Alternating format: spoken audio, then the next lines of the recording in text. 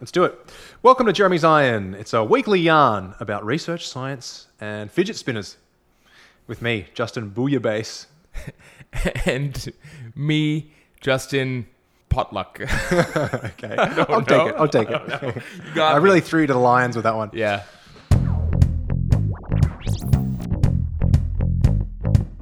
I'm glad we have someone who can join us in our anagram game. We take proper names and rearrange the letters to form a description of that person. Like, Alec Guinness.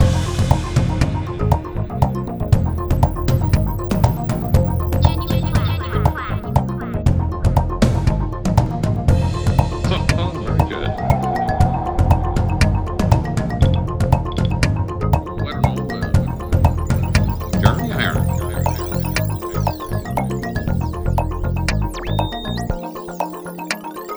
Jeremy Where did you get that from?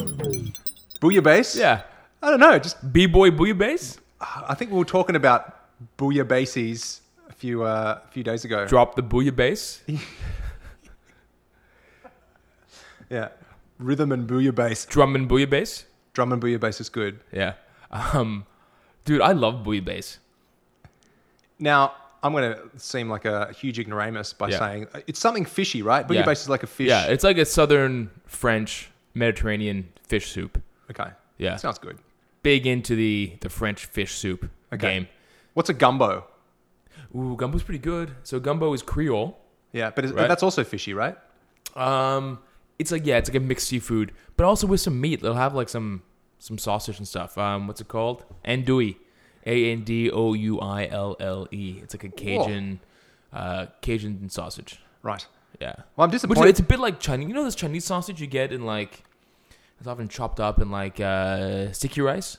Yeah. Classic. That's a bit like an andouille, that kind of a sausage, kind of long, and they chop it This up. is very educational for me. Yeah, I have like crayfish and stuff in it too. Okay. Yeah, gumbo's pretty sweet. Well, And served on a rice usually. I'm definitely disappointed I went with fidget spinners as the random extra little topic As- on the intro. Which we're not We should gonna be have talking definitely have been soups. a soup, well, fish-based soups. Yeah, That'll be for next week. we could do a whole show on We could. fish-based soups. I'm a big fan. What are we doing this week, Justin? What's our Well, we got objective for this episode on Jeremy's Iron? We got a lot of catch up, right? It's been Well, we do. We've been to Taiwan and Japan, respectively. yes. There was something deliciously fishy that I'll share with you from Taiwan. But this episode, we're going to be interviewing someone. First interview, right? First interview. We've had a lot of requests for interviews. Yep. And I People think said this you should try to was- get Jordan Peterson on. Yeah, and he had a lot of success with his interview of Bjorn Lomborg from the Copenhagen Consensus. That's right. So, I think we consider talking to him again, but that would feel like kind of rehashing a lot of what Peterson just did. I don't know if we had Yeah. any much new ground to trod with Bjorn himself, but he did mention his elite team of economists who kind of do all the grunt work for him. And So you're telling me that we got one of his elite economists in yeah, here? so we reached out, we put our feelers out, and we got one of his economists who come on the show and talk to us. We're going to ask him kind of deep dive a bit more about their techniques and kind of the stuff that they picked up. But we'll talk more about what the Copenhagen Consensus even is, and get into it a bit later. Most people don't even know who they are, I don't think. Okay, so very briefly, what are they and who is this young gentleman that we're having on?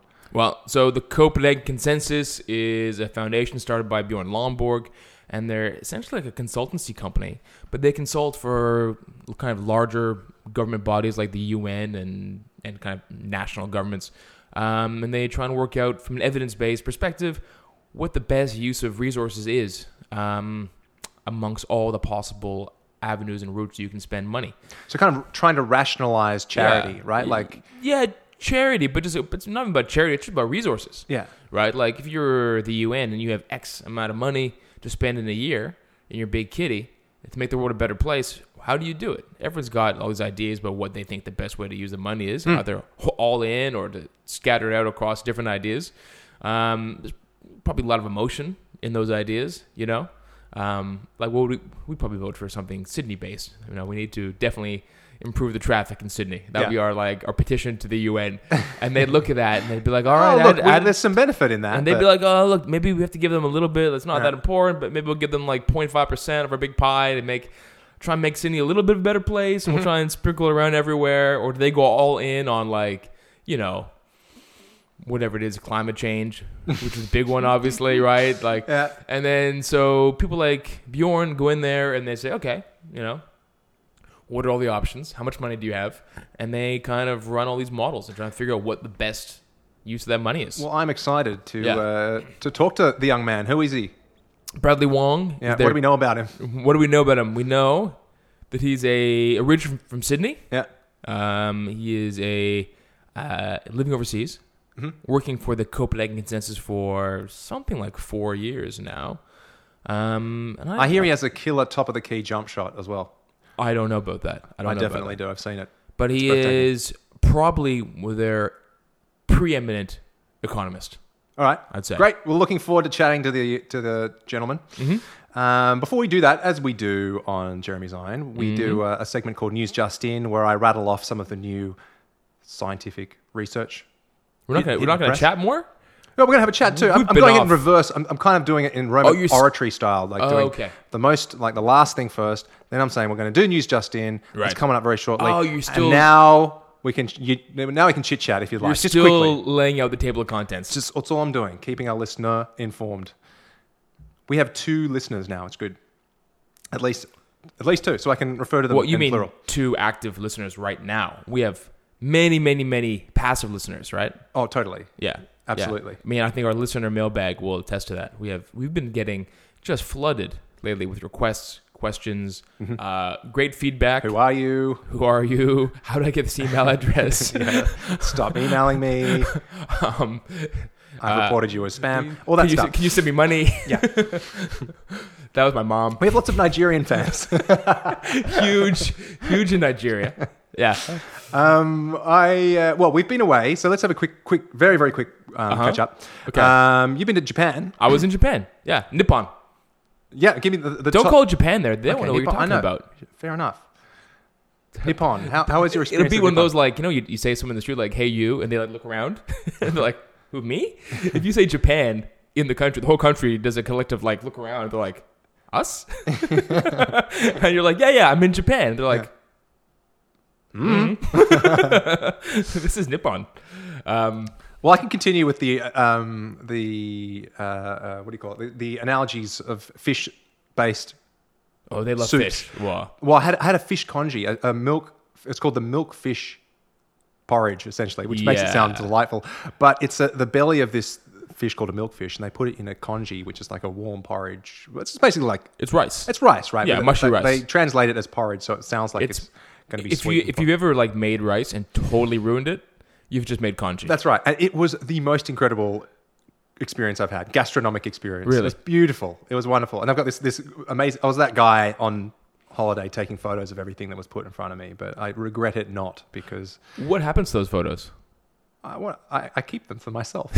Okay, no, I'm just wondering. What do you mean? No, like I don't have Instagram and I don't well, have yeah, like... because you don't have a means of posting things easily. So which is cool because it means it's not for other people. It is actually for you. Yeah, I but know. what does it mean for it to be for you? Do you print them? I print them off and then put them up Like an on album? a wall and jack off to them. That's what I do. Like, what else are you meant to do with photos? That's not what I thought you'd do with them.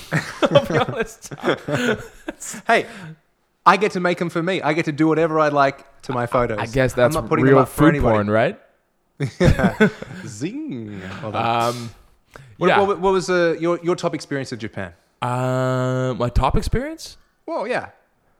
Or you can give us something completely boring as well if you'd like. Give Well, I us mean, it's your- hard to kind of bring it down to a top experience. I Well, gotta no, say, though, like regale me of Well, Japan okay, over fine. 2 hours. Then Fine. Fine. give me something quick that people can. All right. Well, okay. So Take away. I told you already, but the thing that I loved like so much was sleeping in those capsule hotels every night.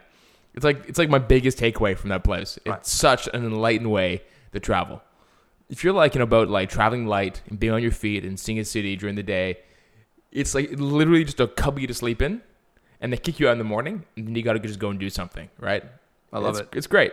You put your bag in a locker. There's no mess. You don't have a room to like that's just sitting there. Mm-hmm. Just real estate that's just unoccupied. It's like this super efficient way to use space. I don't know why my first thought goes to the movie The Fifth Element, but I feel like they were It's a bit like that, yeah. they were sleeping and stuff like that in The Fifth Element. Yeah, but he had an apartment around that. But yeah, he had like a little capsule kind of Oh, thing. right, And then remember it spun? And Yes. it washed itself and stuff. Good movie. Rudy, what's his name? Rudy. Anyway, whatever. Corbin Dallas. Corbin Dallas. Oh, Rockin' Rudy. Ruby Wax. Ruby Rod. Ruby Rod. Good call. Yeah, Ruby Wax is a American English comedian. I believe. Yeah, so that was really cool. I really like those. Yeah, great. That's Yeah. a really interesting experience, it seems. Something getting my goat very quickly, just before we get to Justin. Have you seen this? I saw it in Taiwan, but I've also seen it in Sydney too, so it's not a Taiwanese thing. Yeah. People wearing piercings on their hat brims. I have not seen that. Piercings on hat brims, people. Well, That's common. If it's not already here, that's common. Number one, it hurts less. Can we start true. tattooing But they had like t-shirts? three. They had like three. I love that. Like, at which point it's just it's just a t-shirt. Sweet shirt. It's actually a tattoo. That's good. No, it's not. Yes, it is. Who defines what a tattoo is? Right? Well, look, It's ink, a fluid right? concept. It's ink. It's ink. Yeah. I'm getting ink. Anyway, I saw these. That's pretty bad. 3 piercings Yeah. on this person's hat. Uh-huh. I had seen it before, but I thought it was an anomaly, and I thought, okay, whatever. This person's You just thought it was a violation. now. It's I don't know. This might be coming. This might be the latest. Okay. Well, I'm a fan of a brimmed cap. Yeah, A brimmed cap. but imagine having like dangling kind of Ornaments. off your- Ornamentation. yeah, Yeah, I think I'd like that. the old Prince Albert through your shorts. Well, wait a minute. Is it that different to the old like Australian like cork hats with the dongle things to keep the mosquitoes away? Oh, what's it keep? Well, You know what I'm talking about, right? Yeah, of course I do.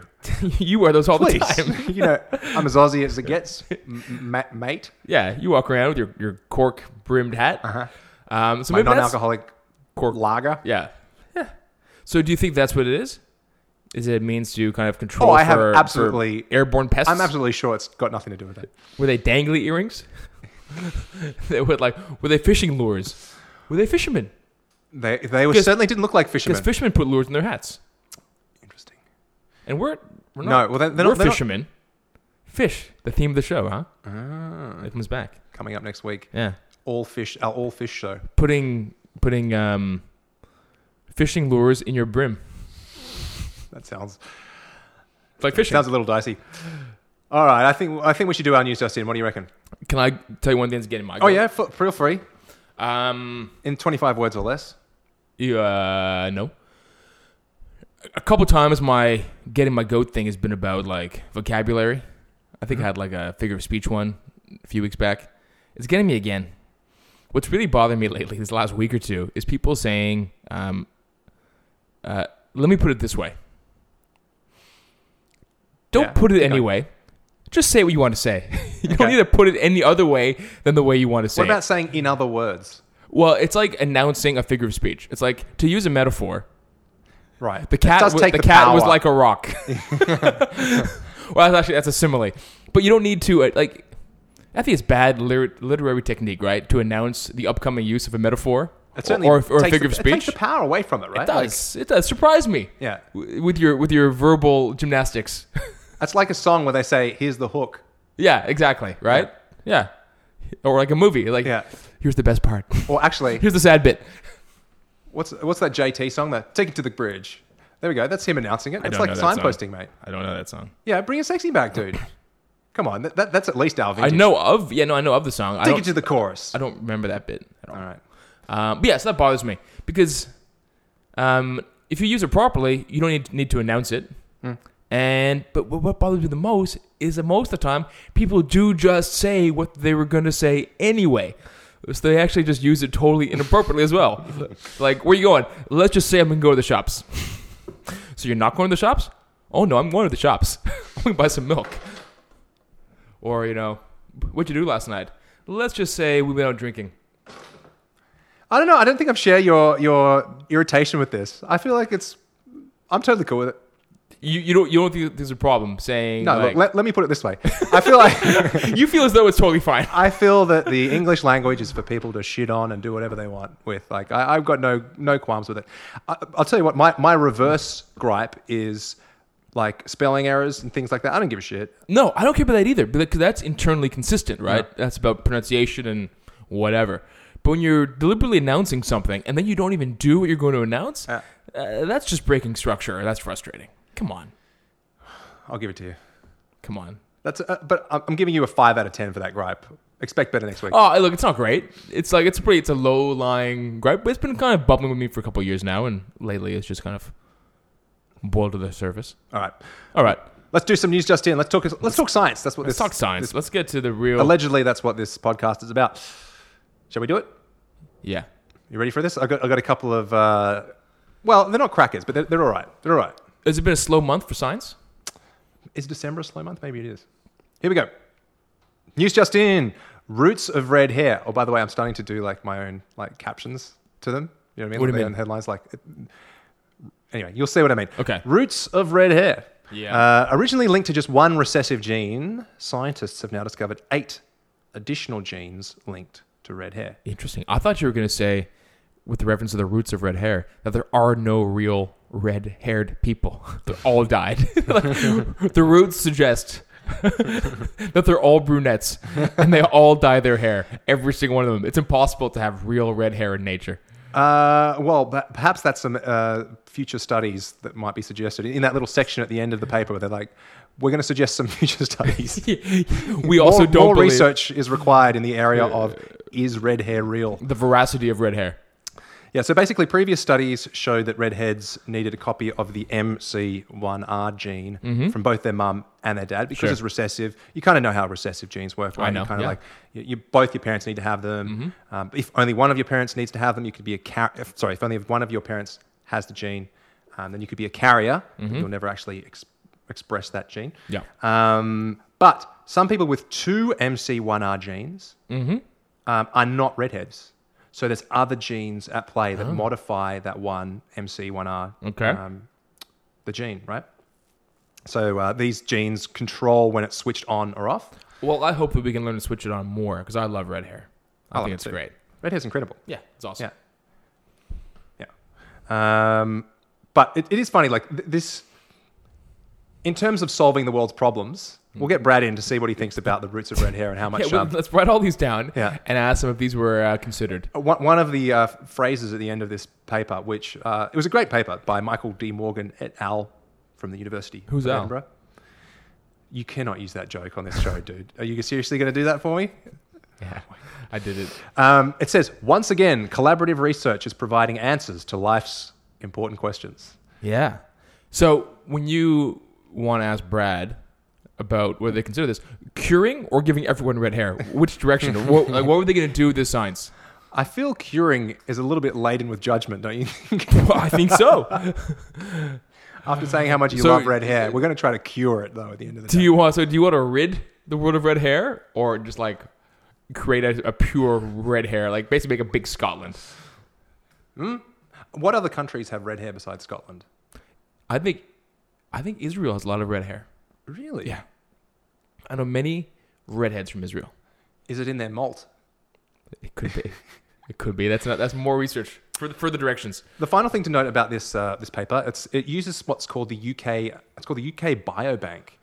Which, have you heard of the UK Biobank? No. It's pretty cool. There's 500,000 participants, aged 40 to 69, and they've had a lot of stuff collected from them: blood, saliva, urine, their like measures and health history and genotyping and stuff. Yeah. And in fact, 100,000 of them have worn 24-hour activity monitors. And basically, all bona fide researchers can apply via application to get used to this data. And that's what data was used in this piece of research. That's cool. And that's really cool. I mean, I'm not quite sure if there's... I mean, there's stuff that the Sachs Institute do, or the 45 and up study in Australia, which is quite interesting. And that's a lot of people obviously give in their information. Sure. And you can get a lot of disease-based stuff. But this seems to be quite wide-ranging in the amount of information there, which... Well, this is big. pretty cool. Big biodata, right? Yeah. Yeah, I think we need to encourage people to. I know we've had a huge issue even getting people to have their like records online. Yeah, with the e-health record stuff. E-health people record are thing, up it's in been arms just about a it. huge issue just to get this stuff like accessible by doctors online. Are we pro e-health on this? Totally. Yeah, we're definitely I'm pro, right? Definitely pro e-health. Yeah. Sign up. Get your shit out there. Yeah. Who cares? It's just good Who for cares you. if you're like, We're not even using it for research. yeah. And I think we should be. I think that's part of Medicare. I think that should be one of the like requirements for enrollment is that you should have like de-identified all that data. Any gene mapping data that's ever done for people who've had it done. I think we should be collecting it all, and it should be all available to researchers for government funded research, especially, right? Yeah. Government funded healthcare, government funded research. Pool your resources, man. Yeah. I went to a GP a few days ago and Yeah. I was like, wouldn't it be great if he had everything that's ever happened to me at his fingertips? So I didn't have to be like, oh, yeah. And then I got herpes. And then, Yeah. So But, that's all what that- happened. Yeah. Well, yeah, totally. Because people move all the time, right? And it's a hassle to go to a new GP and to further complicate that visit by having to kind of track down your old information when it could just be there, and it's just not that big a deal to change countries or cities or whatever else. Testify. All right. Well, Next, countries is hard. next piece of research. No pain, no gain. Out of the Harvard Medical School, research from Harvard indicates different neural pathways are involved in the immediate reflexive pain and more long-term sustained pain Yeah. associated with tissue damage. Yeah, I read this. This is a few weeks old now, isn't it? It is. You got me. Yeah. I'm pulling one out from a few weeks ago. Don't but think I'm not reading what's going Hey, on I'm impressed that you run it. in the sciences. So I'll give you my little points and I'll get you to talk about it because Okay. I know you're in the pain game. I am. Ponai. as some would Ponai. say. Ponai, Um, Ponas, The Ponakis. implications of this research is that most other research for pain medication to assess whether it's working or not is measured against the reduction in the initial sort of reflexive response you get from various pain sources, stimuli. Yeah. But essentially, they're saying it's being measured against the wrong outcome because if there is indeed two pain responses, it's that the sustained pain that you want to reduce from the tissue damage that's being caused, right? And they also suggest that there's two different evolutionary processes involved in those two pain responses. Now we're talking. Yeah, which I thought Okay. was really tickling my my privates. Excuse me? It's just an expression. It's, so, for example, if you put your hand on a hot plate, that's Yeah. the sharp, immediate pain that's obviously preventing injury, right? Yeah. It's Your your brain, with your withdrawal reflex and things. your Yeah. brain telling you, if I keep my hand on there, I will no longer have a hand after a certain amount of time, Yeah. right? So clearly, it evolved. That pain response evolved for us to stay safe from immediate dangers, hot things, cold things, whatever, right? Now, torn ligaments, that's the sort of dull, long-term pain. It's essentially preventing you from using that leg while Yeah. it's being healed, right? Yeah. So the surrounding... So if you have a torn ligament, you can tell me more about this, Mr. Mr. Ligament surgeon. Man. But if you have a torn ligament in your leg somewhere, say, Sure. Ideally, you don't want to use the rest of that leg either because it's no longer being helped out by that ligament, right? That ligament's damaged. And so if you're using other parts around it, it's more likely that you might damage... I'm thinking from an evolutionary perspective, like why the pain would have evolved, right? Yeah. If I have no qualms using a damaged arm or a damaged limb, Yeah. I'm more likely to further damage it because it's currently in Okay. So Is that right? Yeah, I mean, it really depends on the kind of injury it is, actually. So it's kind of paradoxical. Yeah, some injuries clearly really bad to walk on, right? Like if you break your leg, you're going to have a hard time walking on that. It's going to be really painful and for good reason. If you walk on a broken leg, it's just not going to heal. So you need to have a bit of pain there. Tendons and ligaments, which are really kind of the same. So tendons connect muscle to bone, and ligaments connect bone to bone. So it's like the same kind of tissue. We know now, over the last couple of decades of research, that they actually do better if you move them while they're healing. Now, obviously, if it's totally torn, like ripped right off something, well, if it's kind of moved quite far away from where it started, it's not going to heal very well at all. Whether you move it or not, don't move it. Right. If it's only partially torn or partially injured, we actually know that moving it to some extent actually encourages it to heal better, faster, and stronger. Well, that's physiotherapy in one sentence, right? Yeah. Sure. Okay. Yeah. So I guess Some that movement kind of, is life. So, and even some fractures are important to move a little bit. well, that flies in the face of my initial suggestion as It to does. the second evolutionary process. So obviously, I've got that asked about. Yeah.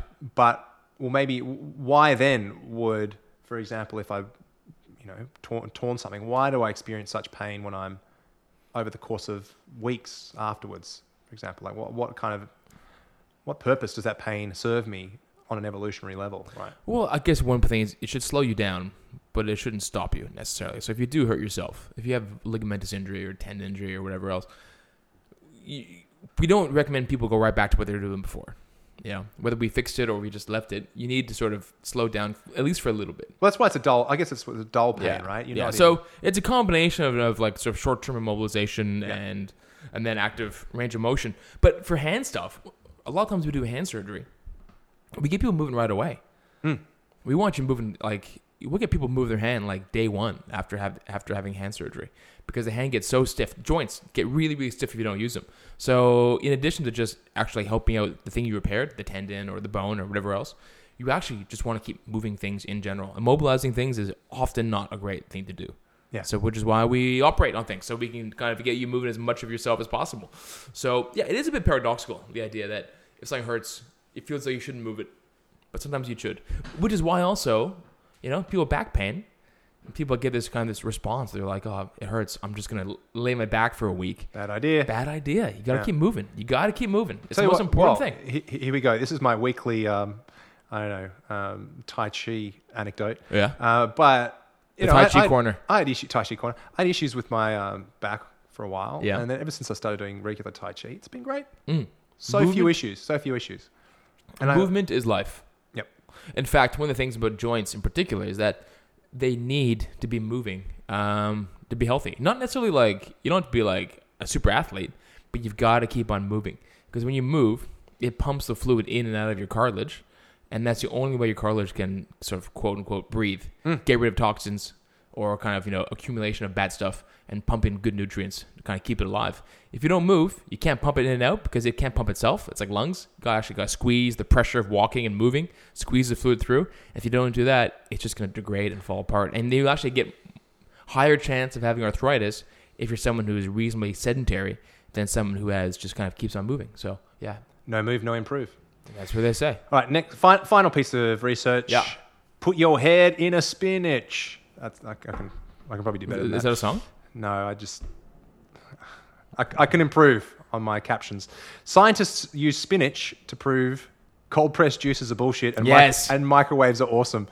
You're going to love this. This is great. This piece of research incidentally proves two major points that we will try to make. Well, you know what? I'm so on board with this. I'm going to tune out for the next 5 minutes. Yeah.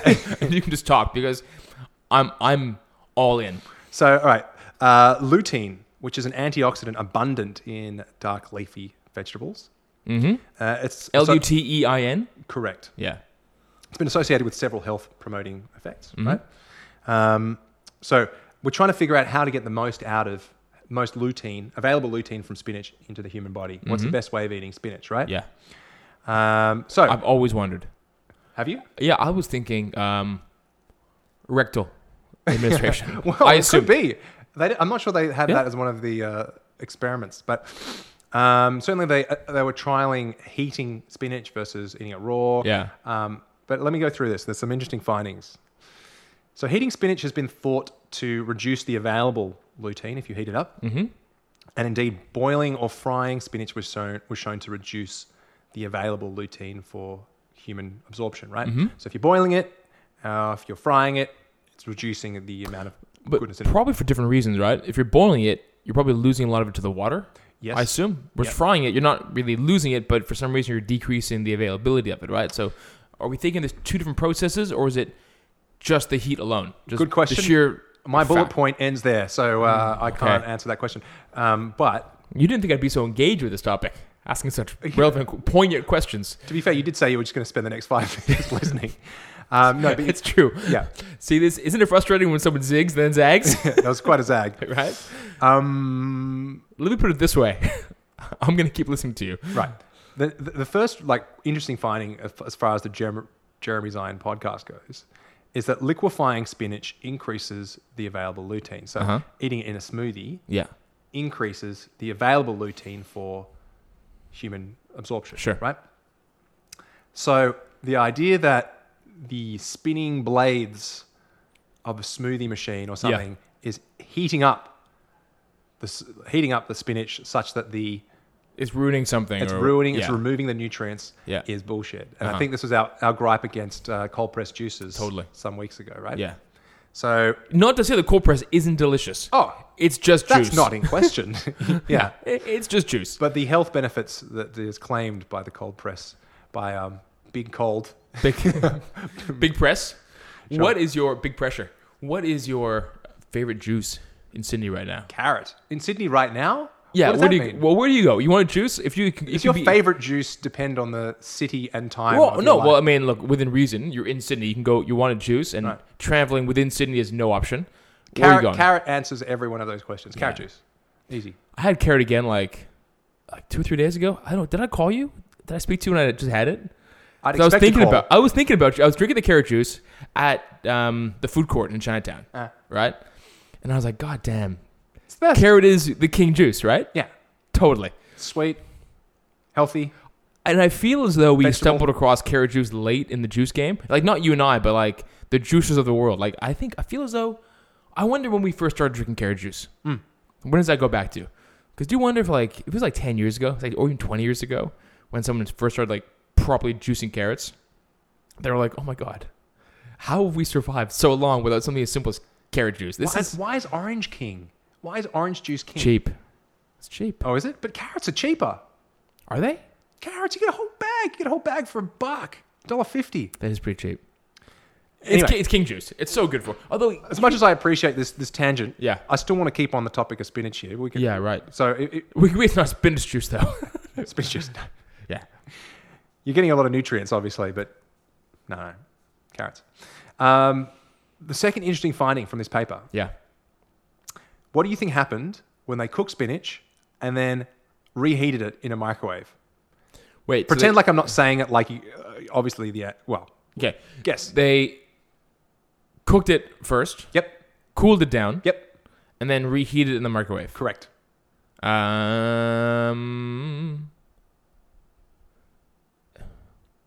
Interesting. I'm gonna guess.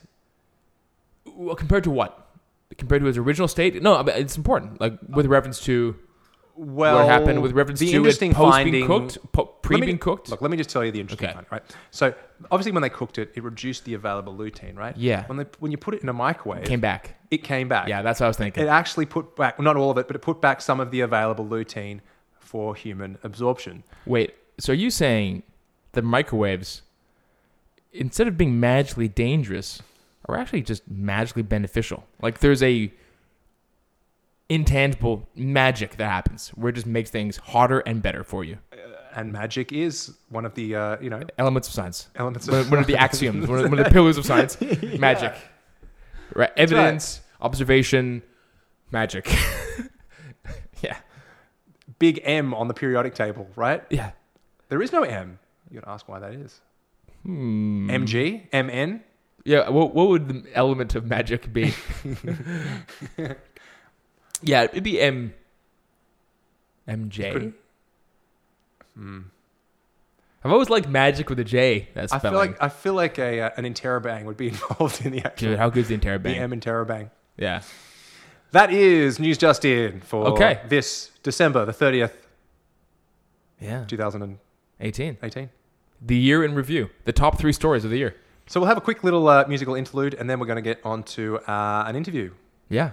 with Bradley Wong Bradley Stephen Wong. from the Copenhagen Consensus. Is that what it's called? That's right, yeah. Yeah.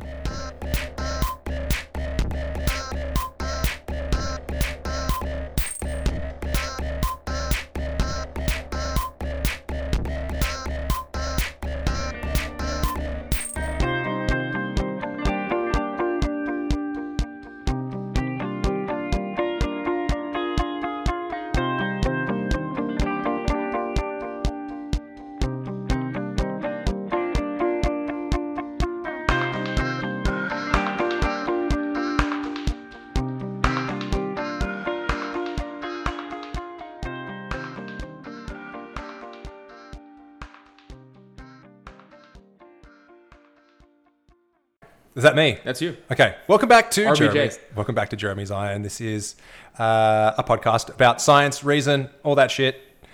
We have an interview happening in this particular First part. interview. First interview ever. We announced it at the top of the show, but Justin B, tell us who we're interviewing. We are interviewing Bradley Wong, middle name. Shun Fat. Thank you. Bradley works for the Copenhagen Consensus. Is that right, Bradley? Shun Fat. Sorry, am I doing this right? You've already Wait. already sorry. ruined the interview.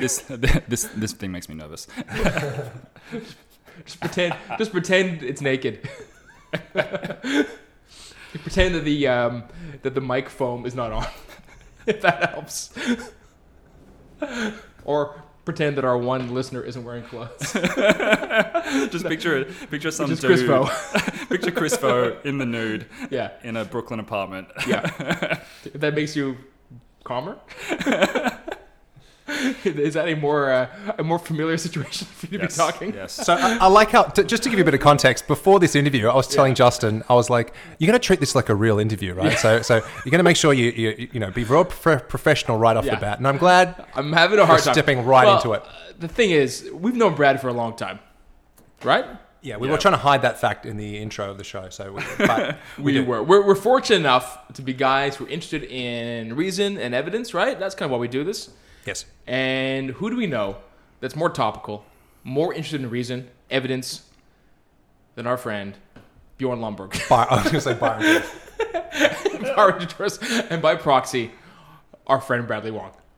Yep. Well, welcome to the show. Feels good to be here. Yeah, so I think this whole thing started when I listened to that interview with Old Mate last week, and which I've heard interviews before. I thought this is a really interesting topic, a great company, a great organization with a great reason to be around. But I had so many questions, not controversial questions, just like really in the weeds, just detail about the process. And I was like, man, if only I could be a fly on the wall or like in that studio asking questions, or if there was like a way to follow up this interview. And I was like, my mate Bradley Wong is coming to town next week. He works for the Copenhagen Consensus. I can ask him, and you're on the ground floor, right? So I can you're the best person to be talking to about some of these very nitty gritty specifics about how you guys get from point Q question to A answer. Sure. Q to A. So should I just talk a bit about like what the Give Senate us a does? primer on the, Yeah. So basically, our mission is to advise governments, philanthropists, people with money who want to do good in the world, like how to use that money most effectively. And it's a simple concept, right? And you would think that it sort of makes sense almost self-evidently. There are all of these countries, they aren't particularly wealthy. Even the most wealthy foundation, like the Gates Foundation, has a limited amount of money. Yeah. And the problems that exist in the world, no matter how much money you have, can't all be solved. So therefore, let's go out there, let's look at the evidence. There's a lot of studies, there's a lot of data, there's a lot of thinking that's already been done around which types of things have the greatest impact for the dollars that you have, for the rupees that you have, for whatever currency that you have, for the time that you have, the attention that you have. So, International Currency Unit. International, yes, ICUs. Yes, exactly. And so instead of just making decisions based on what feels good, what has the most sort of salient current topical like attention, what perhaps will garner the most votes, or the people in charge believe will do the best. Let's go out there, look at the evidence, and use the limited resources that we have to the greatest effect. And it sounds so efficiency. It sounds so like staid and a little bit boring when I kind of just say it like that.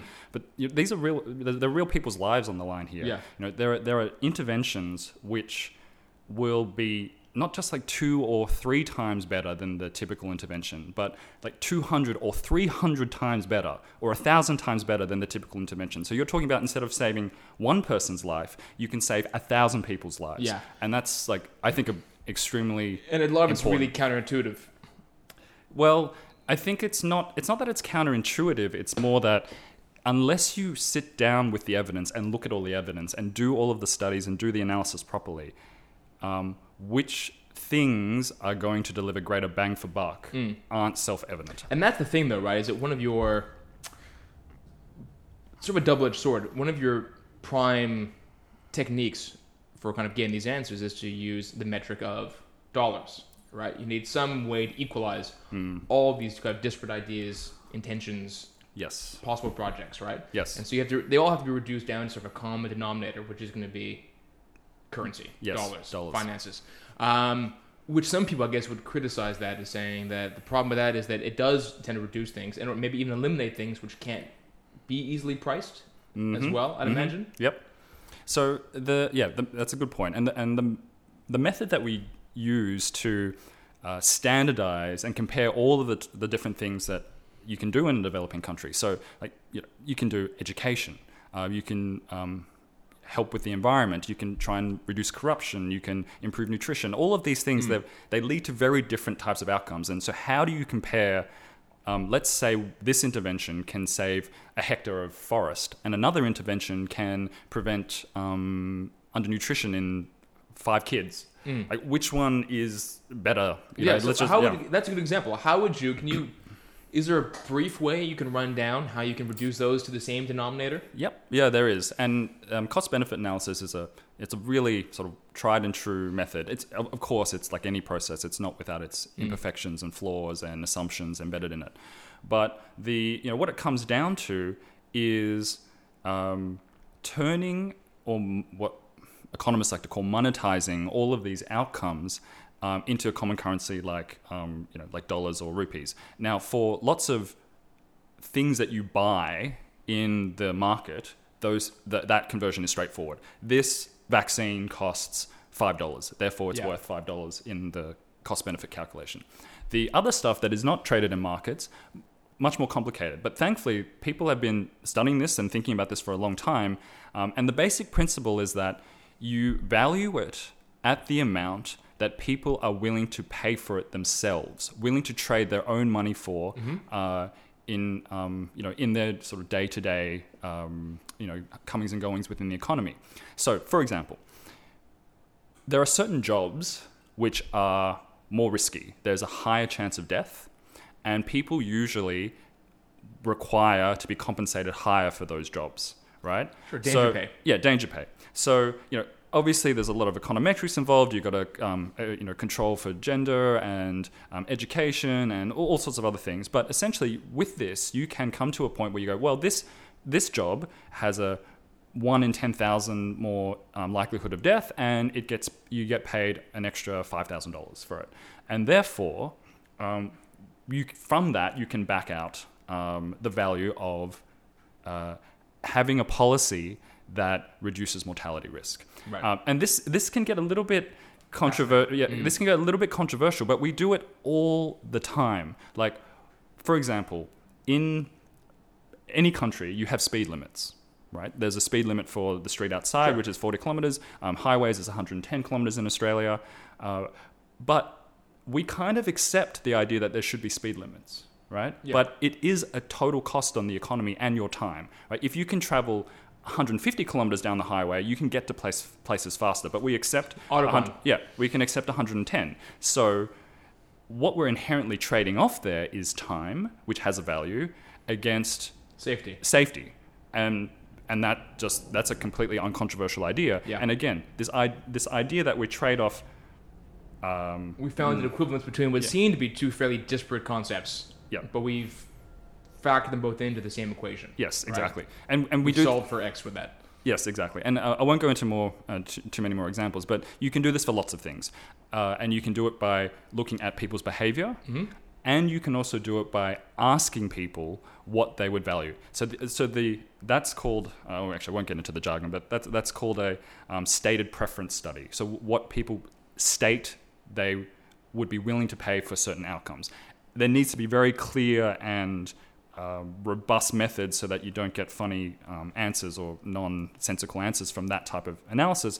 But that whole field of stated preference analysis is really, really well developed, robust, and it has been used in lots of very prominent examples. For example, the fine that the US government gave to British Petroleum when they had the Gulf of Mexico spill was based on a state of preference study conducted by economists. Right. So it actually, we use this all the time, and we use it in so many different ways. And I'm kind of heading off one criticism of cost-benefit analysis, which is that everything ends up being reduced down to money. But I don't think the right way to think about it is money. It's basically what you would be willing to trade off as an individual for these benefits that you see. Yeah. Can I chime in here with a bit of a technical question, which you can feel free to shove it back in my face if it's too technical, but I think it's quite interesting, I think. For me, it seems like there's a lot of your work deals with avoiding or trying to value the potential of low frequency or low probability but high harm events. So how do you deal with something kind of like, okay, your example of traveling at 150 kilometers an hour, the chance of you crashing and dying at that speed is still very, very low, right? Mm-hmm. But the impact would be huge. So are there issues to do with these really low frequency events? Or again, if it's too technical, feel free to just run over that. But I don't know. To me, that seems like an issue that would be hard to kind of navigate around. Yeah, that's a good point. And people in general aren't very good at assessing very small risks, like risks with low probability. I don't know the literature that well enough to know how they deal with it, but I'm going to guess that, for example, a 1 in 100 chance of dying, you're going to pay much more than 10 times a 1 in 1,000 risk of dying, because you have an increasing aversion to loss. Yeah, and this is more than just saying factoring in the earning potential of an individual when they die, what's lost to the state versus the efficiencies lost from time from slower traffic, right?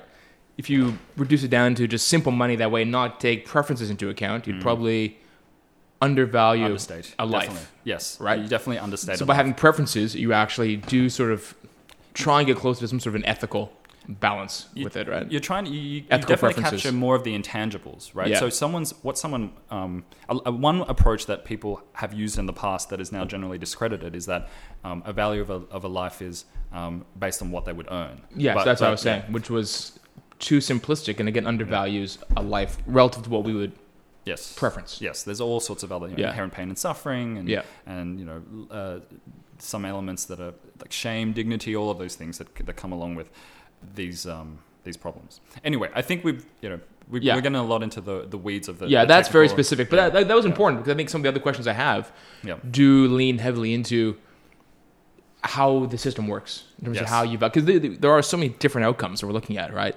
And I think it's probably one of the biggest questions people would have is how do you actually reduce those into something that is a formula that you can run to try and get some equivalency between them. So getting into a bit of the sort of the structure of the organization. Sure. In the interviews I've heard, we hear about fairly intangibly about this elite team of economists that kind of run these numbers and these models. How many people are actually involved in the company?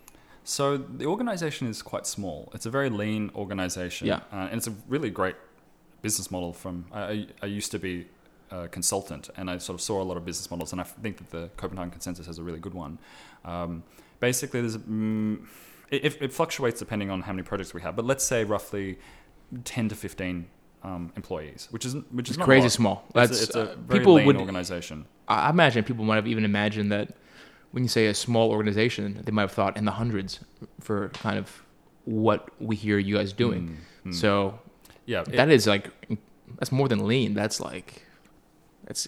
tiny. It's minuscule. So the way that we operate and that makes things work really well is that we commission leading economists from around the world who might be a professor at a university, or they might be an independent consultant, or they work for another think tank. Sure. And we give them some, obviously we pay them for just to produce a report. And we do that with lots of other economists. So let's say we're working in a given country. So we worked in Bangladesh and Haiti and 2 states of India recently. We'll go into, say, Rajasthan. I'll talk about Rajasthan because we've just done this. And we'll look at all of the different issues and the big policies that are on the table for that particular state. That ends up with a really massive list. Usually it's like 1,000 more, like 2, 3, 4,000 policies. And of course, we can't do cost-benefit analysis on all of those policies. So we then get another group of people who we call an advisory council to whittle that down to roughly 70 to 100. And then, again, we then go out with that 70 to 100 and approach economists to do cost-benefit analysis on these 100 policies. Sure. Invariably, some of them drop off because there's no data, or they're just conceptually too difficult, or people don't deliver on time. All of these, the vagaries of project management come into play. And then what we end up with at the end is a giant menu of what we call benefit cost ratios, like benefit divided by cost, the return on investment, if you will, for all of these policies. And that's a huge menu. And some of them return very large amounts for the dollar, like more than 100. Some of them return average, like 4 or 5, and some of them return less than 1. So they're not good uses of money. We then take that list and run it through an eminent panel, which usually consists of some Nobel laureate economists and really prominent economists from the country that we're working in. So there's like an international flavor, there's a local flavor, and then they take that list and prioritizing, and that usually ends up with, I don't know, we'll take the top 10 or the top 5, whatever makes sense, and approach governments and the leaders of that state and say, we've got this huge process, we've got hundreds and hundreds of pages of peer-reviewed literature from some of the world's top economists, it's gone through this group of people, and then this even smarter group of people, the eminent panel, and this is the result. Maybe you should be doing some of these things. And so for the Rajasthan project, is that done? No. It is done. And so how long did that take from consultation to completion? So a typical project takes somewhere between 1.5 to 2 years. Okay. But a lot of the research, which is my role in the organization, gets truncated to about a year. Okay. So I have to manage with a lot of joy, frustration, and or every emotion in between, about 20 to 30 teams of economists over the period of a year to try and get all of this done. Yeah. So it's an organizational supernova. It can be very difficult, and academics, God bless them, they work at they work at a different pace, and for very good reason. They want to be. There's a precision in academia that requires time, and we try and basically. The other part of the Copenhagen Consensus Center is mostly working with media. So media works on daily time cycles, and academia works on yearly time cycles, and we're trying to marry the two together. Which means you all often don't have very sexy updates, like every month or something, right? Like it's a slow burn. It's a slow burn. But when we do have results, they're really interesting. And, and the things that we communicate, I think it's quite intuitive to say, this thing does $20 back in the dollar of social good, and this thing only does 5. And then it's up to the government to do what they want with that information. Yes, exactly. And now, of the 10 to 15, I guess, formal employees of the organization, would it be mainly economists? No, not at all. It's mostly, I'm one of only 3 economists in the organization. The rest are project managers. There's a lot of liaison with government. So we have, people who work, I don't know what their titles are, but basically they make and form relationships. Right. There's also media people, and that's the gist of it. Okay. Everything else, as I said, quite a lean organization. So a lot of back office stuff gets outsourced. Sure. And that's the key, right? To outsource, to get bigger for big project, and then contract again at the end of a project, right? Yes, essentially. It gives us flexibility, and it works, I think. Yeah. Now, the climate change sort of topic is the one that's probably garnered the most attention for the organization over the last couple of years. Yep. I don't think we need to go down that route much, other than to say that I think the gist of it is that you guys found that it's not a priority from a cost-benefit standpoint. Yeah, this relative to other much more pressing issues. Not to say it's not important. I think is what's being said, but certainly not something that can be tackled effectively with the funds we have relative to other more pressing issues of human welfare. And I think that's the right way to put it. It's not that it's not a problem, or that it's the problem itself, or the size of the problem itself isn't an issue. It certainly is. It certainly could be a very big problem, particularly if there's if the tail ends up being the tail risk is large. Yeah. It's more about And what our organization focuses on are the solutions to the problems. Yeah. And the solutions available to fight climate change aren't Great. great. Or efficient. Relative to other uses. Well, I of think funds. Lomborg put it really well when I heard him speak a few weeks ago, and he said that there isn't really much point saving the Earth or focusing on saving the Earth or coming up with solutions for saving the Earth if we can't save the people who will be inhabiting that Earth down the track, right? So you have to sort of take care of number one first, despite what's been done or what needs to be undone. What I found interesting before I joined... I think I'm paraphrasing that. Before I joined the organization, I thought climate change was the most important issue that the world should be focusing on. I had a perspective that was very much a first world perspective, I would say. And the more and more I work in developing countries, the more I've come to appreciate that the climate change debate is incredibly... Well, there's a lot more nuance there than I had appreciated. And I just assumed that from a person that has lived most of his life in a country where I have running water, I have electricity almost whenever I want it. I'm probably going to live to 80 or 90. My children aren't going to die before their first birthday. Yeah. All of these things that I just take for granted. Therefore, I can focus on the high level things like my enjoyment of the environment. Yeah. Those things are not given in developing countries. And I think what was really telling was that about 4 or 5 years ago, the UN, right? So not some 2-bit sort of international Mom and pop shop. Yeah, exactly. The UN went out and surveyed millions of people in the developing world about their preferences. This was in lead up to the post-2015 development agenda, which was to set new goals for the period 2015 to 2030. And they, out of a list of about 15 or 16 priorities, like better education, jobs, climate change, governance, etc., climate change came last.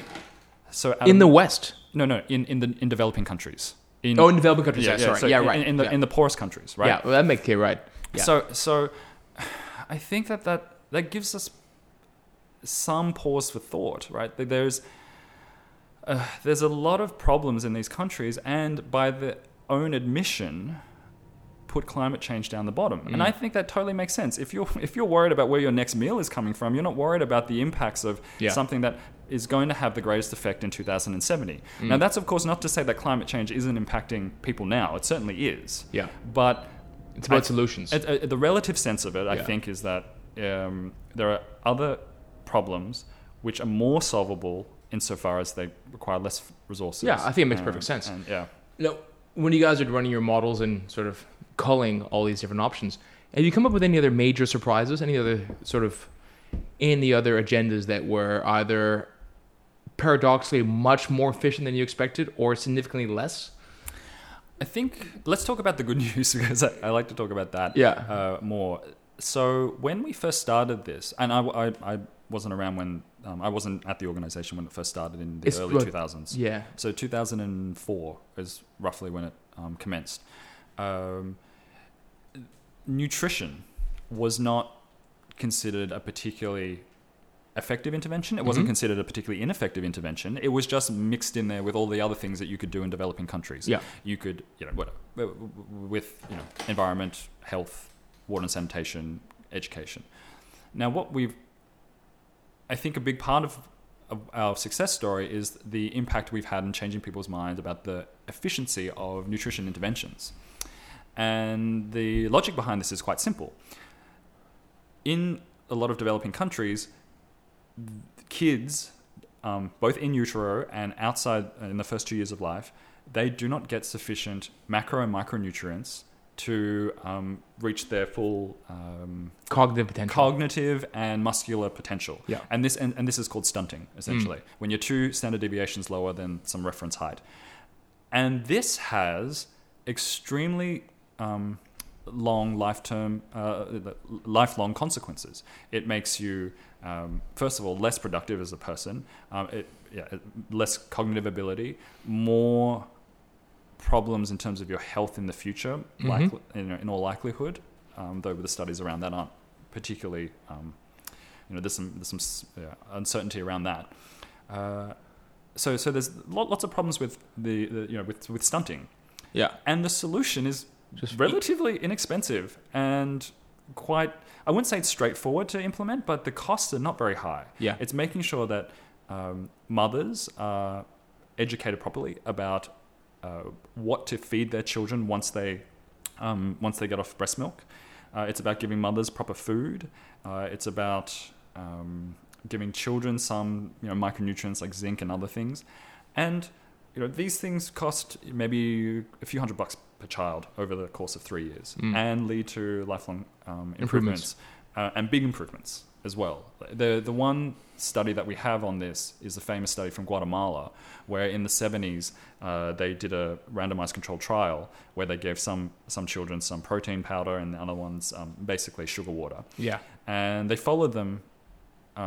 They did that, and then they followed them for 40 years. And what they found was that the children that had been given the protein powder, they were, I can't remember the exact numbers, but they were much less likely to be stunted. And the key number that comes up is that they had 66% more consumption. Consumption is an economics term, but basically they I guess what's a better way to think about it? They used 66% more valuable things, right? Like, so they had a big part of that is that they probably had more income as well. So that's a massive improvement, and the Copenhagen Consensus Center has been a big force behind pushing nutrition as an effective solution to development problems. Sure. So that's one thing I think was really unknown before. Yes, I remember that being mentioned, and it makes perfect sense. When you think about it, it's a totally reasonable and sort of logical and sort of compassionate at the same time. Yeah. Sort of, there's nothing that's particularly cold about that, right? It's not like someone saying the a better use of resources is to make nicer houses in some area, right? It's like it's a very compassionate alternative to another big problem. So you don't feel as though you're giving up something important for something that might be sort of questionable. Yeah, exactly. But I was wondering, I think we probably answered a little bit when we talked a bit about how we value things in terms of preference versus actually just strict economic value of outputs or whatever. Because one of the questions I had when I was listening to Lomborg speak was thinking, totally understand nutrition in the developing world. But those people in many developing world countries have the average jobs have a certain average sort of, there'd be a GDP associated with the typical jobs in given countries, which is more or less capped given the variety of industry in a certain country. Other countries have much higher GDPs based on different kinds of jobs and resources and whatever else. Yep.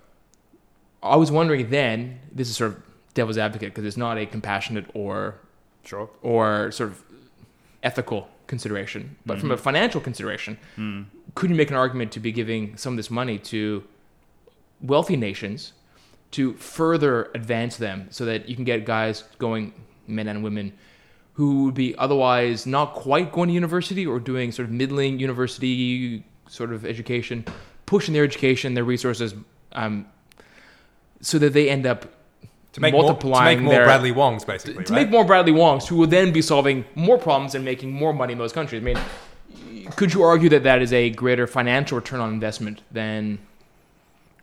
It's hard to get it. It's ethically, it's dubious and a bit callous. No, I think it's a good question, and I think that the response to that is that maybe, but I'm unlikely. Now, the reason why I say that is because in poorer countries, you are less likely to have picked the low-hanging fruit. Yeah. Right. So there's some serious low-hanging fruit in a lot of developing countries.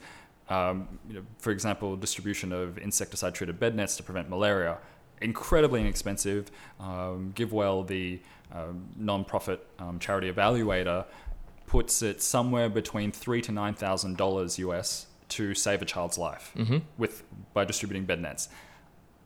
I think that's a fucking amazing bargain. Like we should be, everyone who has some spare cash should be donating to, one particular organization, Against Malaria Foundation, who GiveWell recommend, because let's take the midpoint, $6,000 to save a child's life is nothing. It's nothing, right?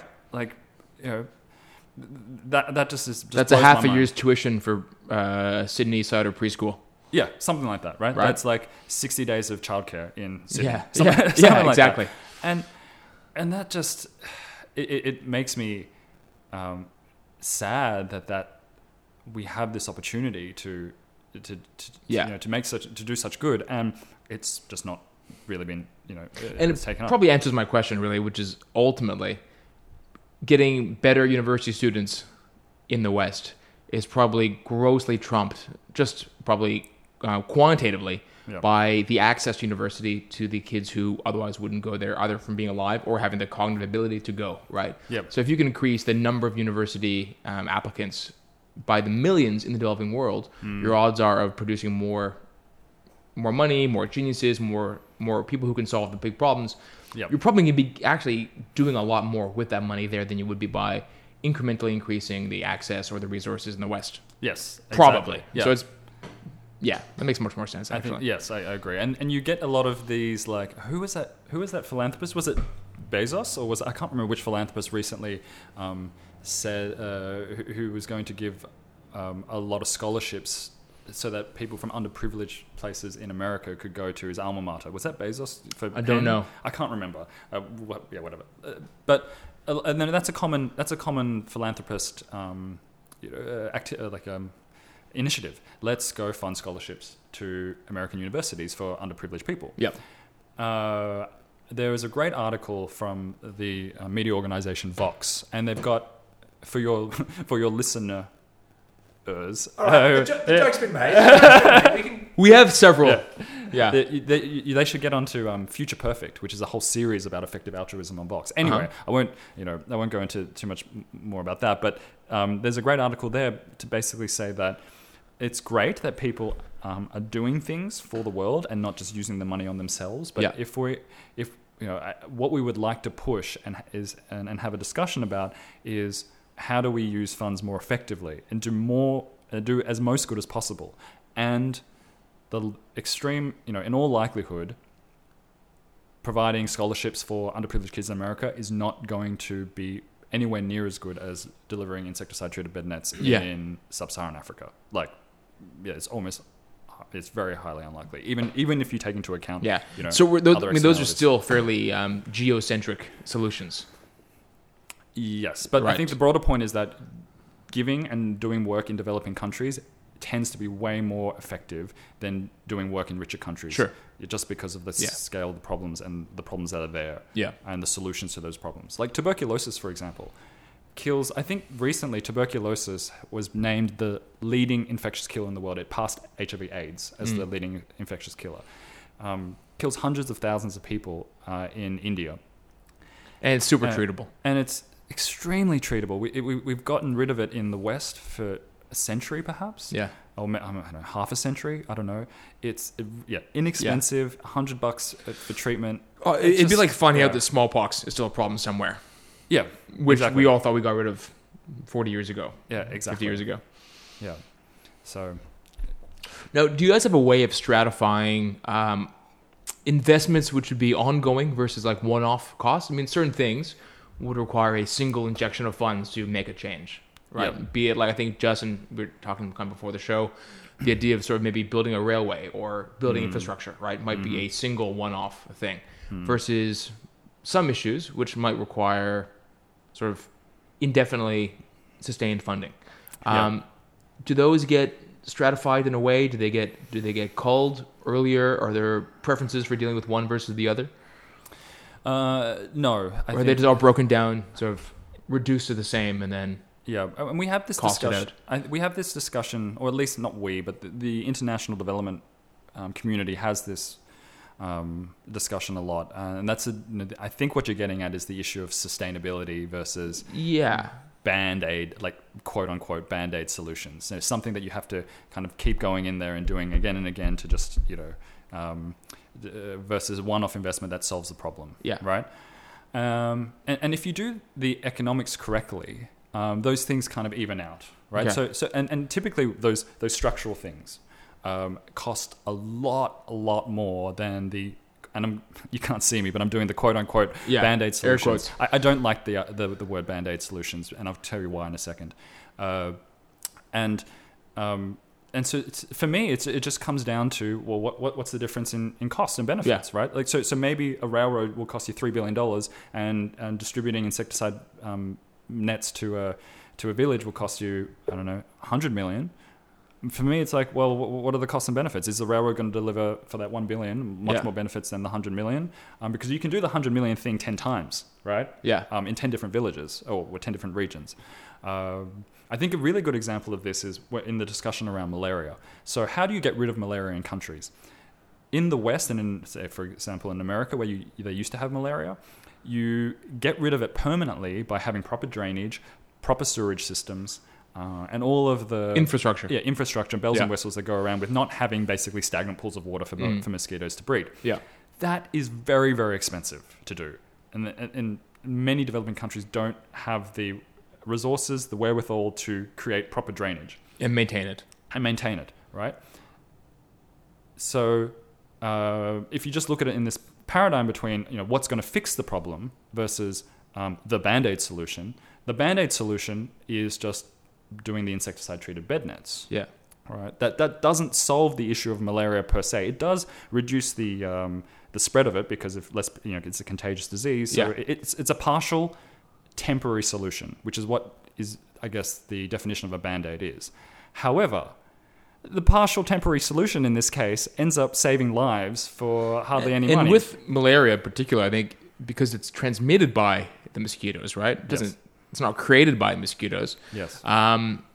If you can reduce the transmission to a certain point, you effectively, it's like having that sort of what's called the crowd immunity. Herd immunity. Right? It's not actually immunity, but it's sort of crowd elimination, right? If you can reduce the vector, or if you can reduce the infectious population to a certain point, you reduce the power of the vector. True. That's true. But I don't think, I mean, maybe I'll be wrong here, but I don't think you can get rid of malaria with just insecticide-treated bed nets. I mean, maybe you can. But the broader point that I'm trying to make is that there are people that will say, hey, malaria, the insecticide-treated bed nets don't solve the underlying root cause of malaria. Yeah. I just say to them, okay, fine. But by, the Band-Aid solution saves a lot of children's lives. Yeah. And for them, those children that would And it's have immediate otherwise too. have died, that is the solution. That is the underlying root cause. They don't end up dying from malaria. Yeah. And it happens right now. And it happens right now, exactly. Yeah. And we could wait, until whatever. We could wait until Ghana gets the wherewithal to have perfect drainage, and then we're like, great, we've solved malaria. But in the meantime, you've got 20, 30 years of unnecessary suffering, which is a moral outrage. And I guess that also comes down to one of my other questions, which is similar in a way, which is the idea of an activation energy for certain projects. Where you have a required input before you get any returns at all.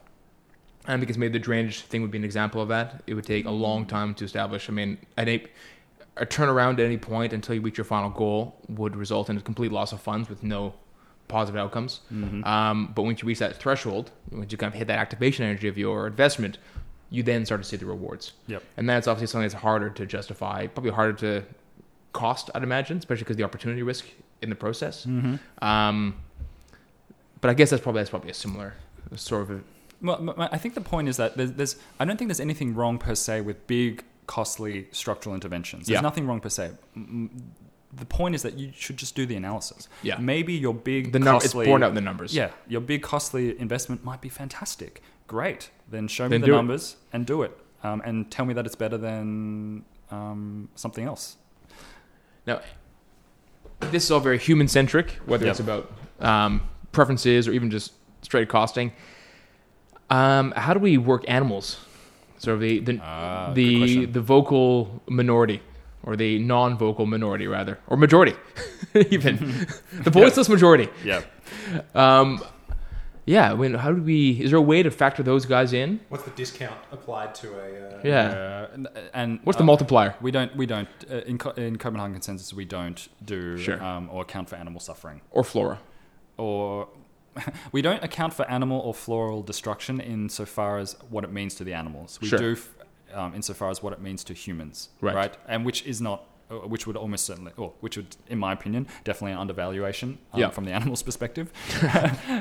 They would agree. Yes, I think so. So yeah, it's not on our radar at all, and I don't know anyone who is doing anything like that. Yeah, sure. Look, no model is gonna be perfect, right? Yeah. And that is I have no idea how to, because until also people probably, if you're using preferencing to work out value, unless people are on whole preferencing and valuing animals that they don't see or hear from in the rest of the world, it's gonna be hard to actually work that into your model effectively. Yeah, right. Yeah. I think you're only as strong as the people who are being pulled to work out what exactly we care about. Yes, exactly. And yeah, we almost exclusively use secondary literature. We don't do any of our own primary research. We do the cost benefit. That's new. That's usually hasn't been done before. But if you do this leads to X outcome. We don't do that at primary analysis.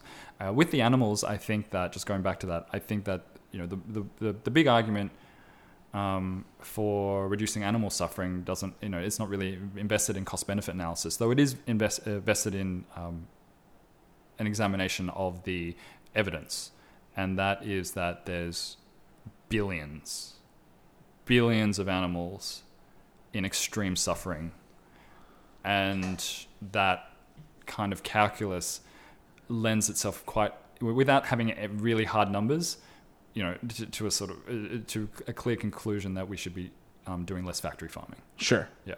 Sure. Can I ask you a related question on that front, in terms of valuing, how you compare between valuing animals to humans, for example? I presume, and I think I heard Bjorn say this, that a life is a life, and you value all human lives equally, as you potentially should ethically, right? Mm-hmm. How do you avoid the potential mismatch then between having an equal value of human lives, but then the world's power structure, who are going to be presumably responding to whatever you're suggesting we do with our money?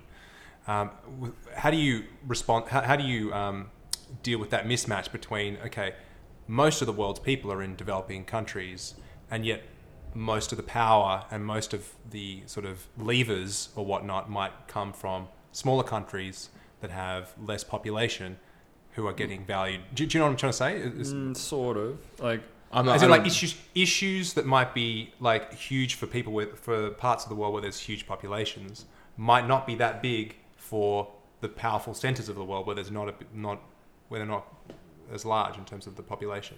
Is that I'm sort of following you. Are you asking that if sort of one of the roots of a lot of the data regarding value is about options, preferences, and whatnot, does it matter who's actually providing that initial grassroots data? No, I guess it's more of a question trying to dig into the self-interest of people, right? So you've got largely these initiatives aimed at trying to help the developing world, right?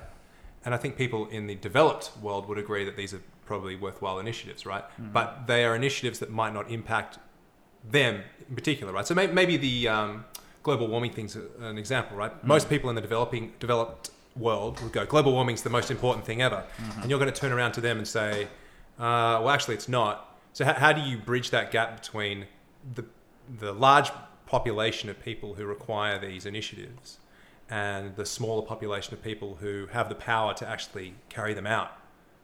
Okay, I see what you mean. And yeah, well, it's a good question, and I don't have a really good answer for you. It's an imperfect lobbying and trying to influence policy is a completely imperfect science.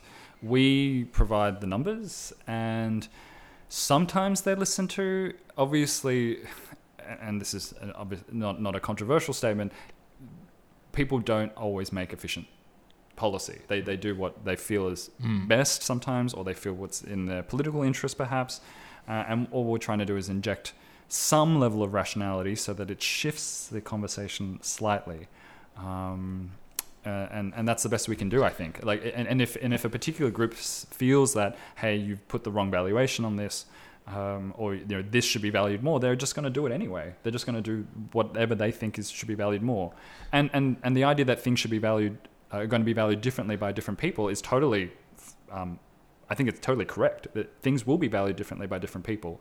And the only way around that is just to be super transparent about your assumptions and say, this is how we value something. If you believe this is worth more or worth less, then you can do your own calculations and come up with your own prioritized solution. I would much prefer that, as that people put different valuations than just kind of make things by gut, right? Yeah.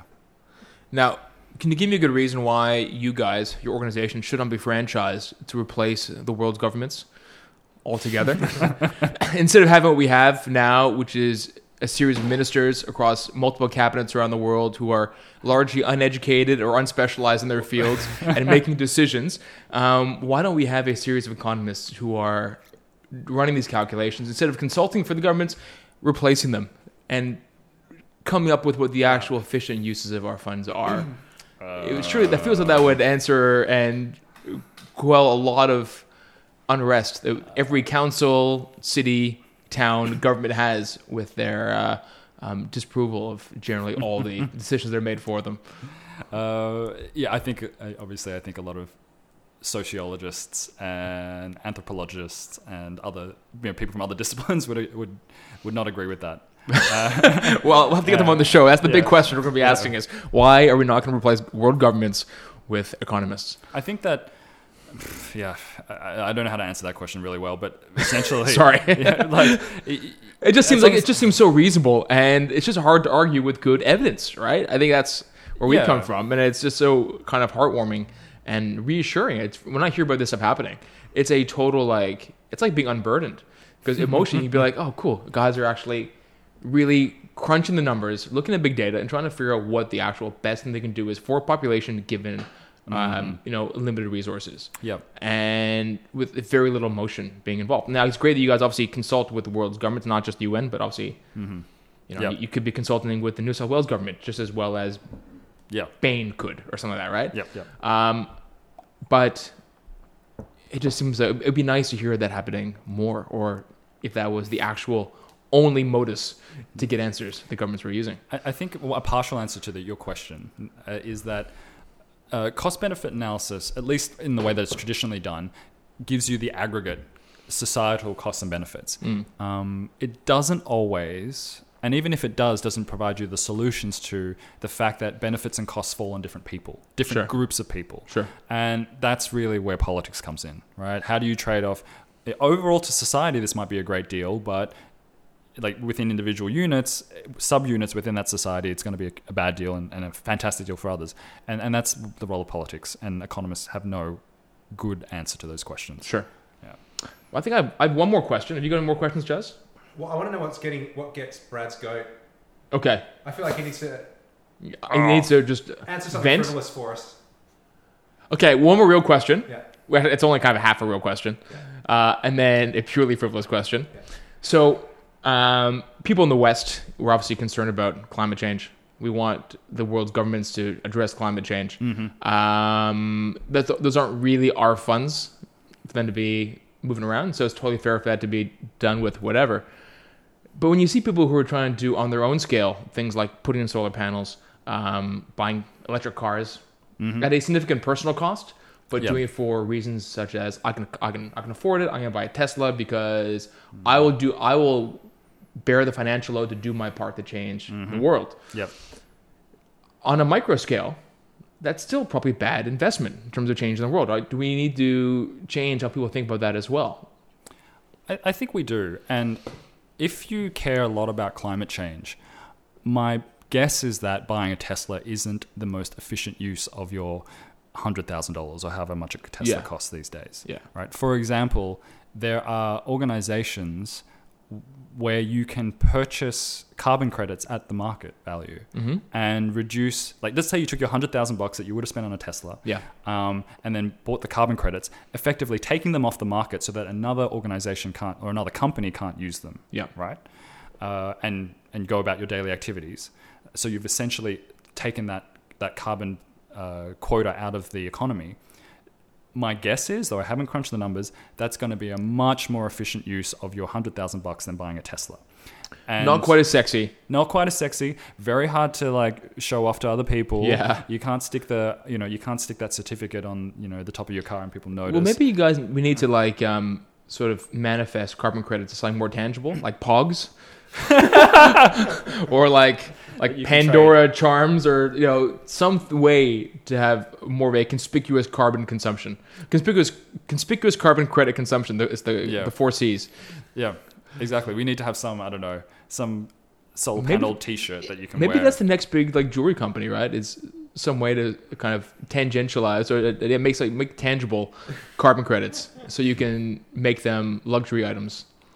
Yeah, exactly. I mean, that's perhaps what a Tesla is, but Yeah. Jeez. All right. I didn't want to go too far there. But my point is that I have no issue with people caring a lot about climate change, and actually there are some reasonable and decent solutions to addressing climate change, or at least from a cost-benefit perspective.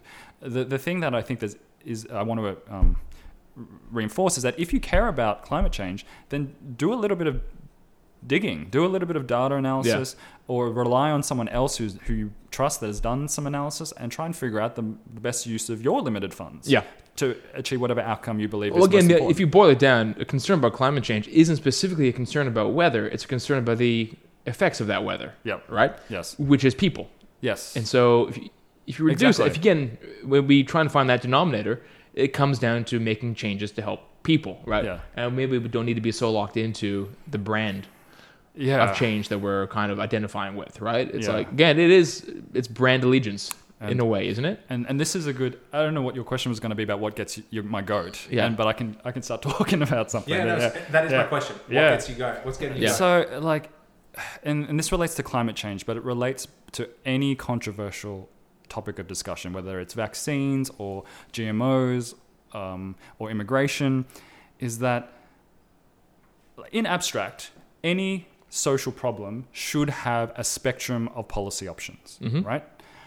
When a social problem, and I don't know how this happens, and I don't know when this happens in the conversation, but when a social problem becomes a political controversy, that spectrum of options disappears, and you end up with A binary. 2. Yes. Yeah. You end up You're with for or 2 against it. options. Yes, exactly. Yeah. So climate change, we have to do everything possible to solve climate change, and that in the not everything possible. We have to put up solar panels, wind turbines, Electric cars to solve climate change. That is the solution. That is the solution. And all of the and on the other side of the coin, the argument is that climate change doesn't exist. Right? Yeah. That's the bifurcation now. Yeah. And so when someone like your boss or anyone else in the middle says something like, we need moderation, or we need sort of a more varied portfolio, Yeah. people think that's tantamount to saying, I'm a climate change nihilist. Yes, exactly. And when you get this bifurcation of the potential policy options, one, you limit the space for policy debate. But the other thing that happens, which also really annoys me, is that you stop arguing about the policies and the merits and the rationality of the policies, and you end up arguing about what type of person you are. Like, I stand for this because I want to project myself as this type of person with these types of values. That's virtue signaling, that's brand loyalty, that's all those issues. And again, it's part of the lack of nuance we have in public conversation in general about almost every issue, I think. And that's something we, Jez and I, are particularly sort of sensitive to, I think. And one of the reasons why actually we started this podcast was, about a year ago, we were kind of both quite vocal to each other about an interest in finding real answers.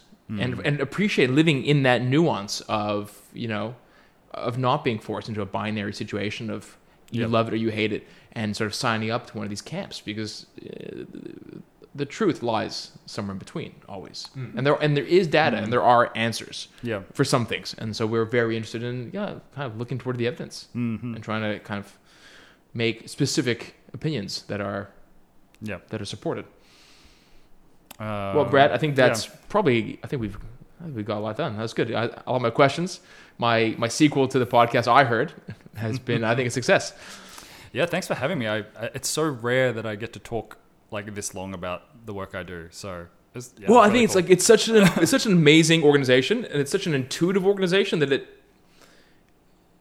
I'm sure people have, or maybe would have thought that something like this has existed for a long time, and it's amazing that it hasn't. Yeah. And I also think it's incredible that I'd be surprised if people didn't want to hear more of this discussion, because I think it's really reassuring when they find out more about how these decisions are being made, and so what goes into them, and to appreciate what it means to have evidence-based support. Yep. So yeah, cool. Thanks for coming. Yeah, that is the end of our podcast, Jeremy's Iron. If you want to get in touch, we have an email address, jeremysironpodcast@gmail.com. And I'm in the midst of trying to get a PO box for other gifts. correspondence. Our anti-social media stance is giving us other avenues, or necessitating other avenues for correspondence. Yeah, this is our last episode of 2018. True. I think, right? Yeah. Happy New Year. Happy New Year. I mean, unless we squeeze one out in the next 36 hours, I think this is it. All right. To all the listeners, Ciao.